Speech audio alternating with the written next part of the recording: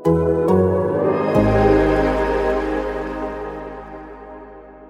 today's episode of the Sixers Beat, Rich and I go over the Sixers' comeback win over the Indiana Pacers, the role that the 2-3 zone played in it, and specifically that Matisse Thybulle played in it, and whether or not the Sixers should play zone more often. More thoughts on Embiid's MVP candidacy, whether or not the Sixers should pursue JJ Redick in a trade, and a running beef with another Sixers podcast. If you're not already an Athletic subscriber, head on over to theathletic.com/SixersBeat, where you can get 50% off of a yearly subscription. Enjoy the podcast.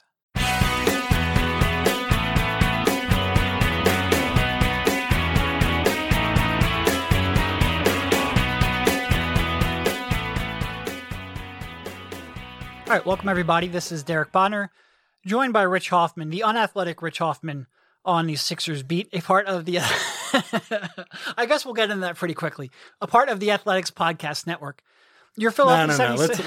Let's save it towards the end. Although it is funny, Kevin Durant, I think he told the Bay Area guys a few years ago when they had first started, why don't you call it the Unathletic? Because you're unathletic writers, and that's a ridiculous name. It is not in reference to our podcast name. But your 15-6 Philadelphia 76ers. They're athletic. They are. All of them are athletic, especially compared to what we will be talking about later on in the podcast. Who's the least athletic guy on the team? He's the best athlete I would have ever known. And the best shooter you've probably ever known, too. It is amazing when you see these guys shoot in an open gym. Anyway, way off topic. Sixers have now won 3 in a row, including wins, a incredible comeback win where I had my game story half written up and then they came back in the final 6 minutes against the Pacers. A dominant performance from Embiid against the Wolves, which we talked about in the last pod, but also and then the win over the Lakers, the thrilling win over the Lakers, where they barely clung to victory. They have by the way, that's a very old school sports writer thing of you to erase your column halfway through and need to refile. If I'm being completely honest, I don't pre-write as well as I should or write during the game as well as I should. I'm terrible at that. Much more at like taking notes during the game. But when you're down 20 in the second half in a game without Embiid, like you think you know the story. And I try to get by with it once and it burns me. But I was happy for it because it presented a really good story. But they've now won 6 out of 7. I think if you take that back, it's 8 out of 10. They are in first place in the Eastern Conference by, 2 games? 2.5. 2.5. A couple good wins. If I'm being completely honest, I think the Lakers win and then the Pacers win were probably the 2 best wins of the season. And for very different reasons. So I guess we'll start off with that Pacers game because it is the most logical. You had the Sixers down 20 in the second half. I think they were down 16 with about 9 minutes left in the fourth quarter. And then they went to a 2-3 zone. And we talked a lot about a 2-3 zone last year because it flummoxed the Sixers completely. And it resulted in the only 2 losses they've had at the Wells Fargo Center since the start of the 2019 season. It was the Heat and the Mavericks that got them in those 2 games. Sixers used it to their advantage in this one. And it was really, really fun to watch. And it started off, I think 2 people, Matisse Thybulle and Dwight Howard played the entire 12 minutes of that fourth quarter, the entire 12 minutes that they had used that zone. Coming into the game, they'd only played zone 20 possessions the entire year. They used 15 of it in the fourth quarter against the Pacers. The 2 mainstays, like I said, Howard and Thybulle, they started off with Maxey on the perimeter and then brought in Ben Simmons on the perimeter. And I think when Ben Simmons came in, that's when that really picked up. But Matisse Thybulle, man, he was, for as much as he's back in his element. He really is. I joked on Twitter that they put Thybulle back in his natural habitat, and he just went off. And he's very comfortable playing that. He played that certainly, especially the last 2 years at Washington. I'm blanking on the coach's name, but the guy came from Syracuse, and they played almost exclusively a zone. Mike Hopkins. There you go. A zone there, and his skill set fits it. His comfort fits it because he played it for so long, and he was just everywhere. And causing havoc in passing lane, causing havoc in drivers, being able to recover blocking at least 1 shot, maybe 2 there in that fourth quarter run, recovering back to a shooter. He changed the game. He and Korkmaz really changed that game and pulled out a win when they shouldn't have won that game. And he had a couple of possessions where he gave TJ McConnell a little bit of his own medicine, getting the the BS steals and frustrating him to no end. TJ was on the court that whole time. Yeah, and I think... And by the way, thank you, Pacers, for leaving two pretty much non-shooters out there for a stretch of that, which really helps against the zone. Your comment about almost having the story written after 3 quarters, I don't blame you for doing that, because while I wasn't writing off that game, we split it up, as you might have figured out. It's a very complex pattern. It's one, then the other, then the other, then the other. You'll never figure it out. Never. Mm-hmm. But after 3 quarters, I mean, they had given up, I don't know what the exact number was, but it was 120 points per 100 possessions. They were getting blasted. Smoke. Yep. Dudes walking to the rim, transition, easy buckets. Malcolm Brogdon just going crazy off screen and roll. It was not good, and that's what made the fourth quarter so jarring. I mean, you mentioned the 2 games where the Sixers struggled last season. The Sixers did not play well in those 2 games, and even Brad at that point was like, yeah, we need to get better at the zone. We got spooked by it a little bit. They did not have a quarter as bad as the Pacers did. The Pacers got completely screwed up with it. And I think some of that is, it's a mental game. Doc mentioned this afterwards. Like, if you miss 1 or 2 threes against the zone, then that zone becomes a lot more effective, because you need to be decisive. You need to be willing to bomb threes. And the Sixers not only got in the Pacers' heads in that way, they had Matisse Thybulle covering an insane amount of ground. And he, we mentioned this on our last pod, but he's the rare defensive player that is better with kind of his back to the or facing the basket. Normally when you have to guard somebody, your back is to the basket. You have to stay in front of that player. Matisse is almost better when the guy gets by him. And luckily for him, in a screen roll situation, you're essentially conceding that by going over a screen. But in his own defense, you're doing that too. And he just made some insane plays that if, we pulled up some of his synergy clips from Washington, it would look pretty much the same. The only difference is this was the Indiana Pacers, not Oregon State.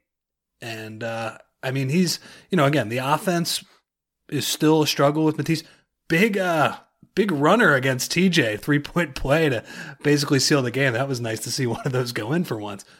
But he has had a phenomenal defensive week. Yeah. Starting with the Detroit game, he really has affected the game defensively in a way that, like, a perimeter reserve, that doesn't happen all that much. So, we'll see how long it lasts, but that was, and the main point with him, as you brought up, it's just fun to watch. He's all over the place, and he's making crazy anticipation plays, and it's just fun to watch. And that was a big part of the comeback there. Yeah, it is when you put, like, the Sixers. So you mentioned, look, the Pacers missed some shots, and then they made some bad decisions, and then it kind of snowballed from there. And even Doc said, like, look, we wanted to get them out of their rhythm. It does become a mental block at some point with that zone.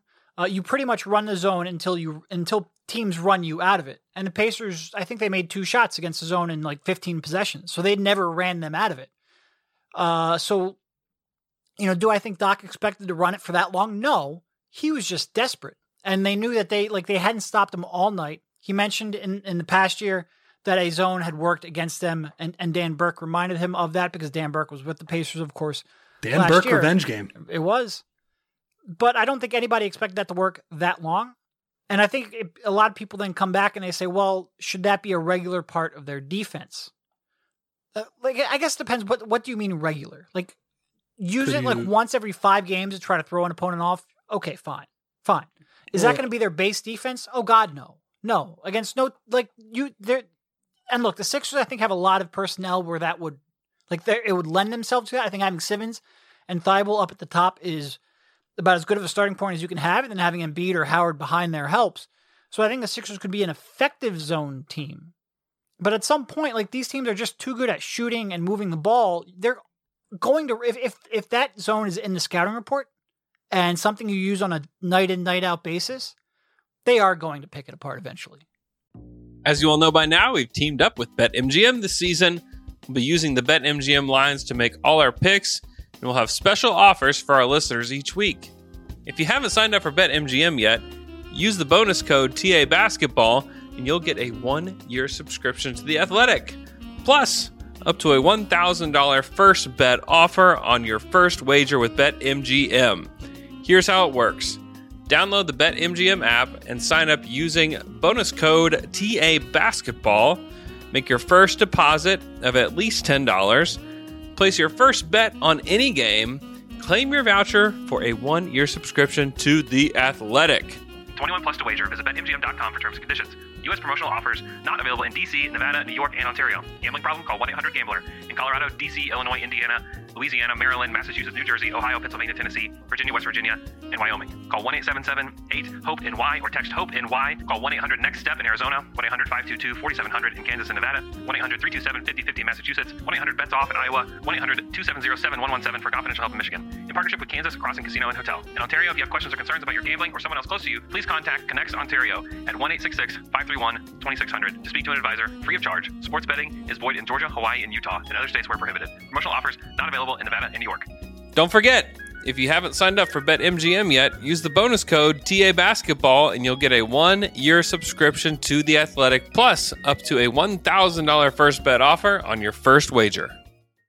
Yeah, I do agree with you. Zone is for cowards. Hashtag. I'm not a fan of that. I mean, we always said like a few years ago when the Sixers had Redick, who I guess we'll talk about in a little bit. I always thought just having that one sniper was, they didn't really have good shooting anywhere else. But as long as you have decent offensive talent and the one sniper, the zone really doesn't account for that. And, obviously they struggled without that one sniper at times against that zone. They got better as the season went along, though, like you said.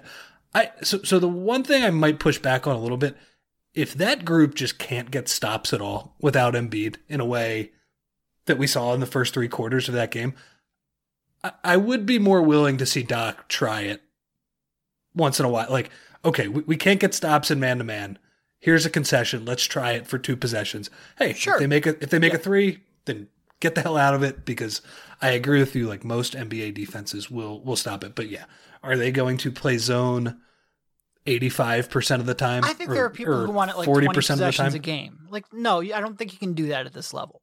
But yeah, if you're 2.5 quarters into a game and you haven't gotten a stop yet, throw it out there for a couple, especially like matchup dependent. Sure, throw it out there. I think the Sixers, for an NBA team, the Sixers can be a decent zone team. I just don't think a zone is going to work for a third of a defensive possession on a night in, night out basis. I agree with that. And even the teams who employed it the most in recent years, I'm thinking of Miami. That's a team that really liked to play zone. They were only playing it like 15% of the time. I'm making that number up again with zero preparation. So far, Miami is playing it. Nope. Where is it? I am awful. 12.7%. Nope. That's not even close. 12.6% is close. I looked at the wrong number. It's the same number. It's actually very close. It's 1 decimal. So far, Miami is playing it 12.6% of the time this season. And that's like, I think most teams who really ran it a lot topped out around 10%. So even they understand. You give up a lot of open threes playing that, but they're, I think remember when Elton had a press conference, I believe it was at the Christmas Day game last year, and he was like, well, we ran the stats, and because of those 2 games, we've faced more zone in those 2 games than any other team. Than like 28 teams in the league or something like that. And I was like, I believe it, because that was tough to watch, honestly, just to see a team in zone the whole time. I agree with you, but once in a while, and honestly, just to get Matisse to like make some crazy plays, it would be pretty cool. Yeah. There are only 2 teams that run it more than 12% of the time. Cleveland at 13.7%, which is pretty surprising, a pretty good defense. And then Charlotte at 21.3%, which is mind-boggling. But I don't think Charlotte's necessarily the team you want to emulate. Anyway, there are 26 out of 30 teams run it on fewer than 10% of their defensive possessions. So nice win for Charlotte on I guess Monday night with that's the Sixers' next opponent, as they really lit up Tyler Hero in overtime, man. They do have a lot of dudes who could take you one-on-one. It seems like Graham's starting to play a little bit better, which is good to see. I like that guy. So 2-3 zone, nice to see that they stumbled on it, but it certainly seems like Doc isn't making it a fixture in the scouting report. I did like that he made the connection to John Chaney after the game. Nice shout out, for sure. For sure. By the way, quick story. I remember John Chaney when I was in high school. My coach, Speedy Morris, when I played high school basketball, his best friend was John Chaney, who had just retired from coaching. And the defense that we played in high school was a 2-3 zone matchup. And the best part was, they were best friends. And John Chaney came in and I was like, oh my God, this is unbelievable. Like, he's going to get to teach us 2-3 zone. He's like the master of this. And the way we played it and the way that John Chaney taught it, and again, like, there was a pretty big size difference, different level, shot clock, all that different stuff. But like, there was something about not letting the ball into the middle that we didn't do. And John Chaney was like, that's exactly where you want it. And those two had a laugh, and they were basically like, all right, I guess, like, I can't teach you the 2-3 zone anymore unless you want to change it up completely. Anyway, John Chaney, RIP. He rocked. Yeah, he did. My dad used to cover some of those teams, and these were his later teams. This wasn't like the Mark Macon, like, teams that were actually 1 seeds, but he would have some 11, 12 seeds in the tournament. And if these Power 5 schools like Texas and Florida, these places, if they had not seen a 2-3 zone all year, they were liable to get their ass kicked in the tournament by Temple. It was, and as the years go by, Temple, fine institution, obviously, they might have been punching above their weight for a while there with John Chaney. For sure. That was definitely a tough one the other day. Anything else on the Pacers game? Yeah. So Furkan. Furkan was fantastic down the stretch. Yep. Yeah. The one thing I didn't want this to get lost. Like, let's just say they had a tough fourth quarter and they lost by 15 points. They just played even with them, and the complete complexion of the game didn't change. The one major positive from that game, I thought Ben Simmons' offense in the first 3 quarters was the best approach we have seen from him the entire season. And some of it was, Doc mentioned the double drag screens after the game. I think some of it is that Indiana, they come from the Toronto school of thought with Nate Bjorkgren, Nick Nurse. They want to pressure the ball at an insane degree. Like, that's the way Toronto, they had those little guards just get up and get in you. They force a lot of turnovers. They give up some corner threes on the other end. That's the way they guard you. That's probably not the way you should guard Ben Simmons, but they did. They got up on him. And the problem is for Toronto, like, if you're letting Ben Simmons get around you 35 feet from the hoop, like, he's pretty dangerous then, and he did a great job. Like, to be fair to Ben, he still had to attack Miles Turner a few times. Miles Turner, who's blocking everything this season. And it was kind of funny that Miles Turner had a similar game that he has against Embiid without playing against Embiid the day after saying that he was excited to play against Embiid. Yeah. That's pretty tough. But he's a really good shot blocker, and Ben took it to him a couple of times. And I thought that was, just a really impressive performance from him for most of the game. And I didn't want that to get lost, because there are times where we talk about Ben in a win and say, I didn't really like how he played.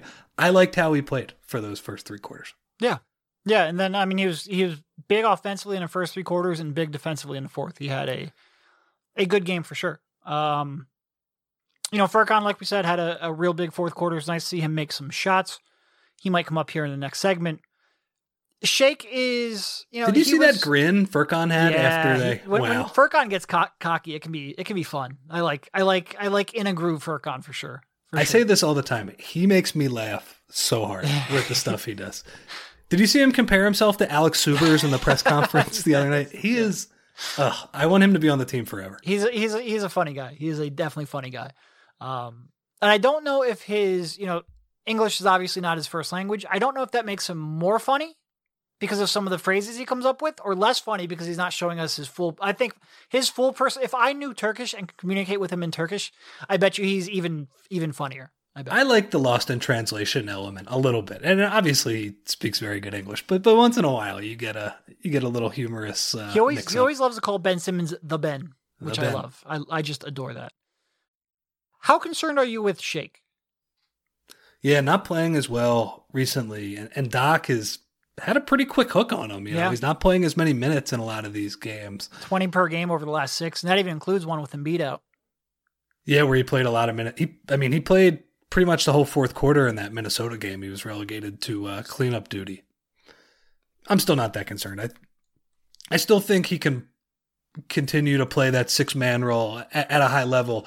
Is he going to lose out on some 6-man of the year type stuff that we were talking about a few weeks ago? Yeah, I do think like he's taken a step back these last few weeks. He's not he's kind of looked in between on a lot of his moves. Like he felt like pretty confident in getting to that floater for a couple of weeks, and he seemed like he was making the right decision every time. And he's been sped up a little bit over the past couple of weeks. And I still think the dude is plenty skilled enough to bounce back from that and still be a positive player. But yeah, for sure, it's been a tough couple of weeks for him. 9.2 points, 2.2 assists, 36.4% from the field, 9.1% from 3 over his last 6 games in 20.4 minutes. It is not the Shake Milton we had become accustomed to. Like you, my concern level is not super high right now, though. I think he will bounce back. And you got to keep playing him. Yeah. There's nobody else who has his skill set on the team. You have to. You need him in that second unit, for sure. Look, it's fine if he's not playing that well and you don't want to give him the closing minutes that you would give him when he's lighting it up. But he needs 20 minutes a game. Like he's that important to your eventual outcome. And 20 minutes is when he's struggling. Like when he's playing well, he is getting that 30 minutes and closing games. All right, so that brings us to a shooter who may or may not be on the market. Our own Sham Charania of The Athletic reporting that what the Pelicans are... How do you phrase it exactly? Was it that they're bad? They are bad. No, I'm kidding. But basically, there are 3 bad. teams that the Pelicans are looking to have discussions with about Redick, moving Redick to. Those were obviously Philadelphia, the Nets, and the Celtics. An East Coast bias Redick definitely does have, with his family based out of Brooklyn. So far Redick on the season, 16 games, 7.9 points, shooting 33.6% from the field and 29.8% from three-point range. He had I think he bumped knees a couple of weeks ago, maybe about a month ago, and I think that has impacted his play. I think he had an ankle injury last March. He had some injury last March, some lower body injury last March, which I think I saw Jared Weiss over on The Athletic Boston speculating that he might not be fully back from. Regardless, he is not playing well at all. Do we have any interest in pursuing JJ Redick in a trade? Less in a trade, more in the buyout market, I would say. And I mean, not to say that you couldn't make a trade for him, but I would not be interested in making that the big trade you make. Oh, no, definitely not. So in order to match, he makes $13 million in salary. You can't use the trade exception that you got from Al Horford. That was only 8.2, I think. So in order to match his salary, you'd have to either trade Danny Green, who is a starter and a guy who can compete defensively in the playoffs. You're not doing that. Or it would have to be like Mike Scott and Tony Bradley, and something like that. Ferguson. I'll be completely honest. I'm not sure if I have more confidence in JJ in the postseason right now than I do in Mike Scott. And I don't even really like Mike Scott. We just complained last podcast that Doc was making him too integral to the rotation. I am really concerned that JJ's pair of lower body injuries, that basically this 16-game slump, I think he'll get better. I don't think this is who he is completely, but I worry that he's lost not only a step, but maybe 2 steps here. I mean, look, he'll be 36 in June when the Sixers will be making that finals run. Or 37. He's 36 now. If the Sixers make a finals run, he'd be 37. Am I confident that JJ, who's shooting 29% from 3 over 16 games, has had 2 lower body injuries here, is going to bounce back and be able to perform at the level he did to... No, not at all. If I did, I would have no problem trading Mike Scott and stuff. Let's say Mike Scott and Tony Bradley and a second round pick. Sure. bring him in. Like, and I know JJ's defensive limitations. I know all that. But between the shooting and how important that is and the relationship he has with Embiid and the two-man game that those two have, if I have confidence I'm getting the 2018-19 version of Redick or even 90% of the 2018-19 version of Redick, sure. I'm just very concerned right now that you're not getting that. And I would need to see more before I go there. Yeah, and I would echo everything you said. I'll even take it a step further. If we were getting the 2019-20 version of Redick, he shot 45% from three last season. And I'll be the first person to say that I don't watch a lot of Pelicans, so I don't really know. It never felt to me like, remember when he was on our podcast last year, I asked him the question, like, why don't you run any two-man game with Zion? And he was like, well, we haven't really gotten to that. And to be fair to them, like, Zion and him, like, they didn't play together that many games. And that was something that really did take a year for him and Embiid to get into high level and a lot of reps with those guys, both healthy. I'm with you. Like, he's 36 years old, and I would have to be confident that he could regain even the level of a couple years ago. Now, the one thing I will say, like, I have seen on Twitter some people say that they're not interested at all in him. Oh, I am. And if the Sixers were able to get him on like a buyout, I would jump pretty hard. In a second. Yep. Look, I think we are both pretty pro JJ. We're very pro. There's nobody more pro JJ than me. Yeah. We were pro JJ on what he brought to the team, on how he fit with Embiid. And I think a lot of people say, well, we've got Seth Curry. We don't need another shooter. No, you need as many gosh darn shooters as you can get. Especially off-ball shooters who can run off of screens like JJ can. You legitimately, like, if you would say, like, you would have one ball handler, Embiid, and like three JJs, assuming they could defend their position, sure, bring it. I think you cannot have too much shooting around Embiid. The question is, there is a legitimate question of whether you could have Curry and Redick on the court at the same time defensively. No. But that's not a concern over having, like, Curry filling the shooting role. There is no shooting role. Shooting is just a skill set that helps in every position.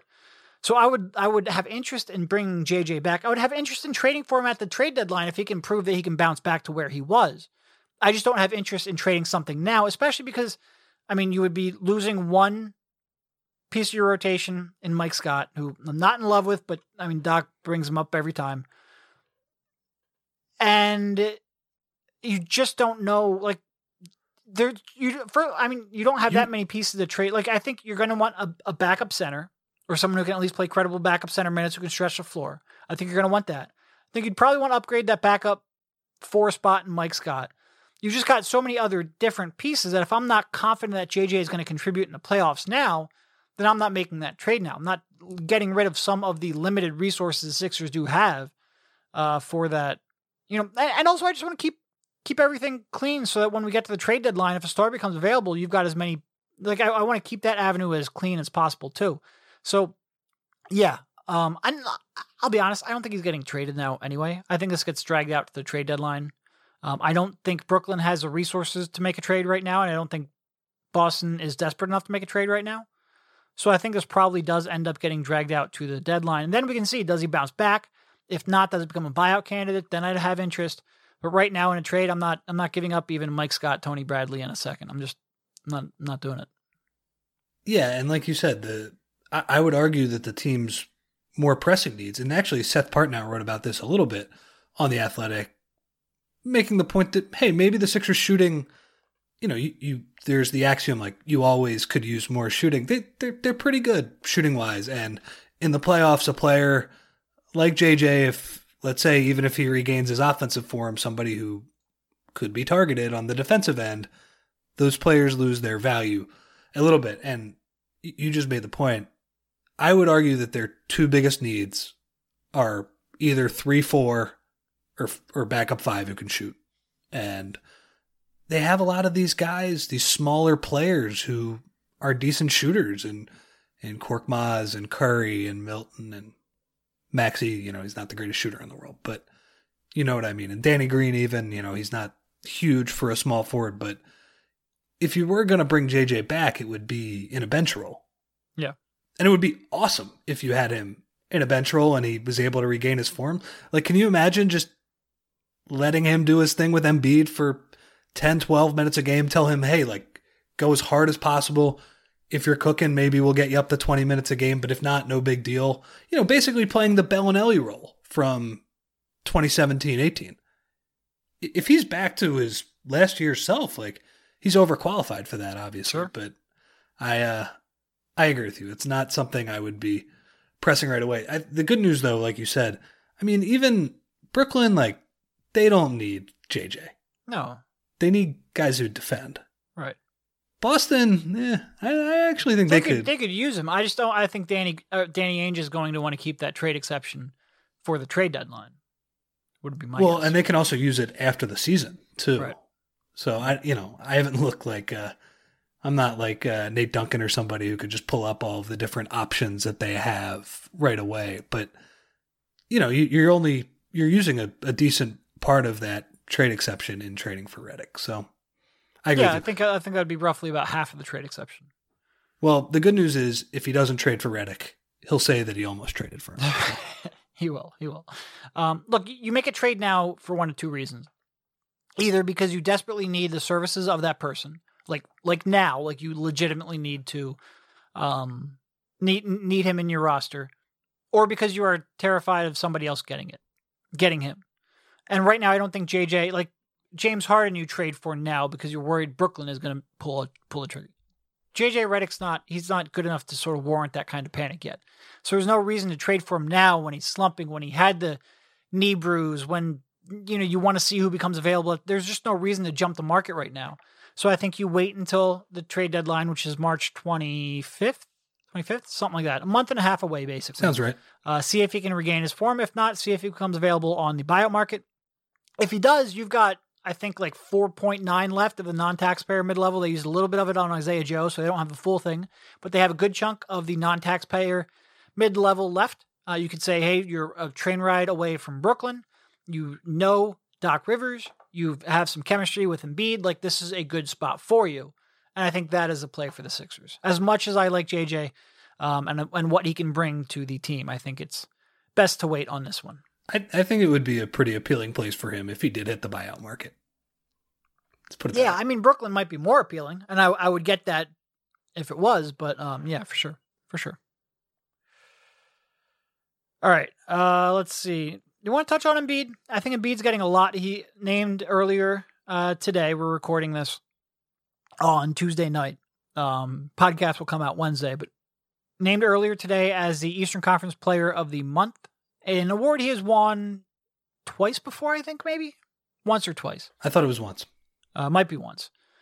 But along with Jokic, the first time in like 14 years that two centers have won the award in the same month. And one of his closest competitors for MVP candidate. So I guess we'll just go there.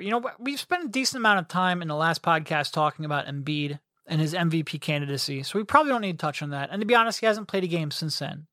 But I guess we just had to, for a brief moment here, shout out Embiid and the run that he is on. And the best stretch of basketball he's ever played. And it's not even really close. I think I said on the last podcast that he is far and away the MVP winner. I'm going to take that back. Jokic is doing He's really good. Yeah. He's really good. And it's certainly a neck-and-neck race. I think Hollinger wrote today that it's those two by a mile. A lot of people will say, like, well, Jokic can't be the MVP because Denver has a middling defense. Well, look at the Sixers offense. Like, the Sixers offense is still middling too. And yeah, we like to make a direct comparison to centers and defense because that is their role typically. And to be fair, it is. Like, the Sixers are the 4th ranked defense in large part because of Embiid.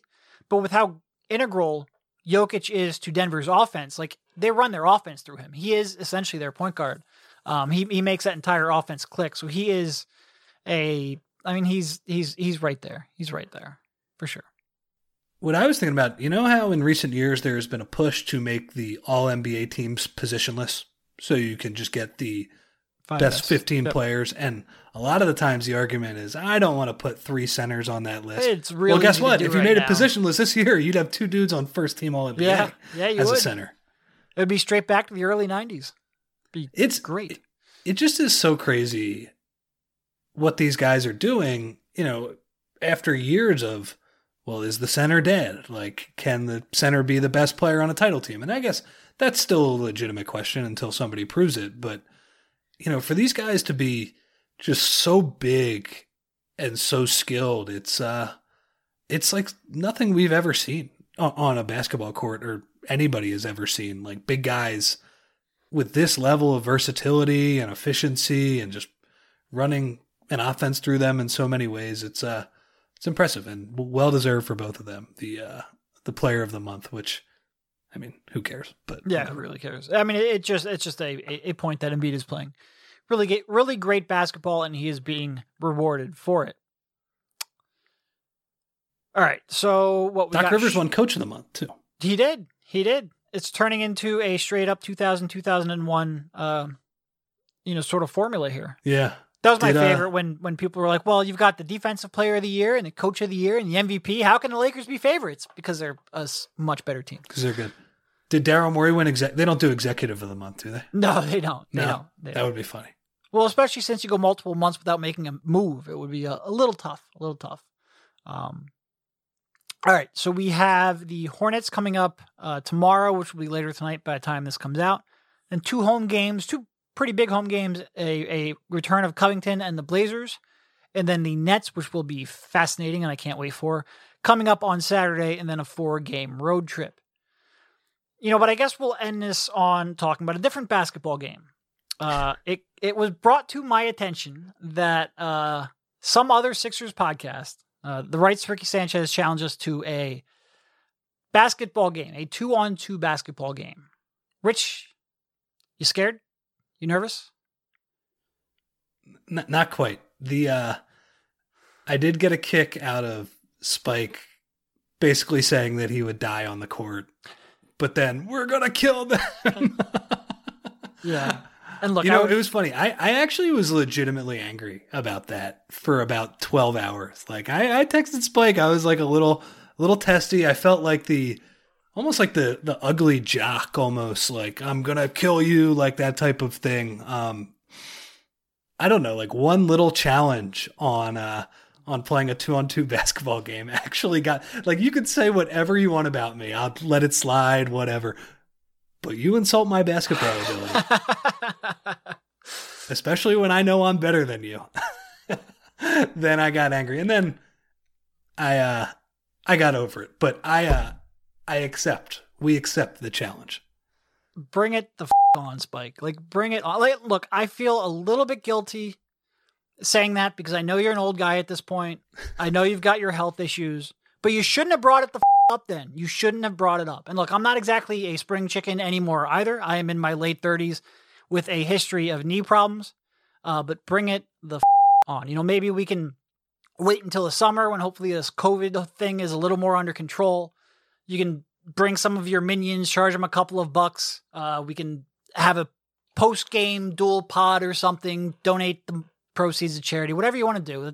Fine by me. Just get your on a basketball court and we will smoke you. You and your smoker arm troll, you have no chance. That was a big mistake you made making that challenge. Wow. You're trolling. You cannot cyberbully in the post. That doesn't work in the paint. Bring it the on. You know what else doesn't work? Like, I like their point of, I run like 5 miles and shoot some free throws. We're not doing a marathon, buddy. That doesn't matter. It doesn't matter. For guys who have a basketball podcast, you would think they would understand what is required to play basketball and like put the ball in the hoop. And that is like actual skill, experience, athleticism. Let's do it. Not having smoker's arms. Yeah. Yeah. No, look. You're being a little harsh. You're being a little harsh there, but That's his thing, saying people have smoker's arms. So I'm just throwing it back at him. But yes, we full-heartedly accept. Bring it on. We will smoke the shit out of you. And everyone listening to this, get on Spike, because I think he made that challenge not expecting us to accept or not expecting to follow through on it. Make him follow through on it. We will be more than happy to do that. And I think with that is probably a good enough place to end it with Spike the Coward. Play a game, you coward. Rich, thanks for jumping on, and we will talk to you soon. Wow, fire into the podcast.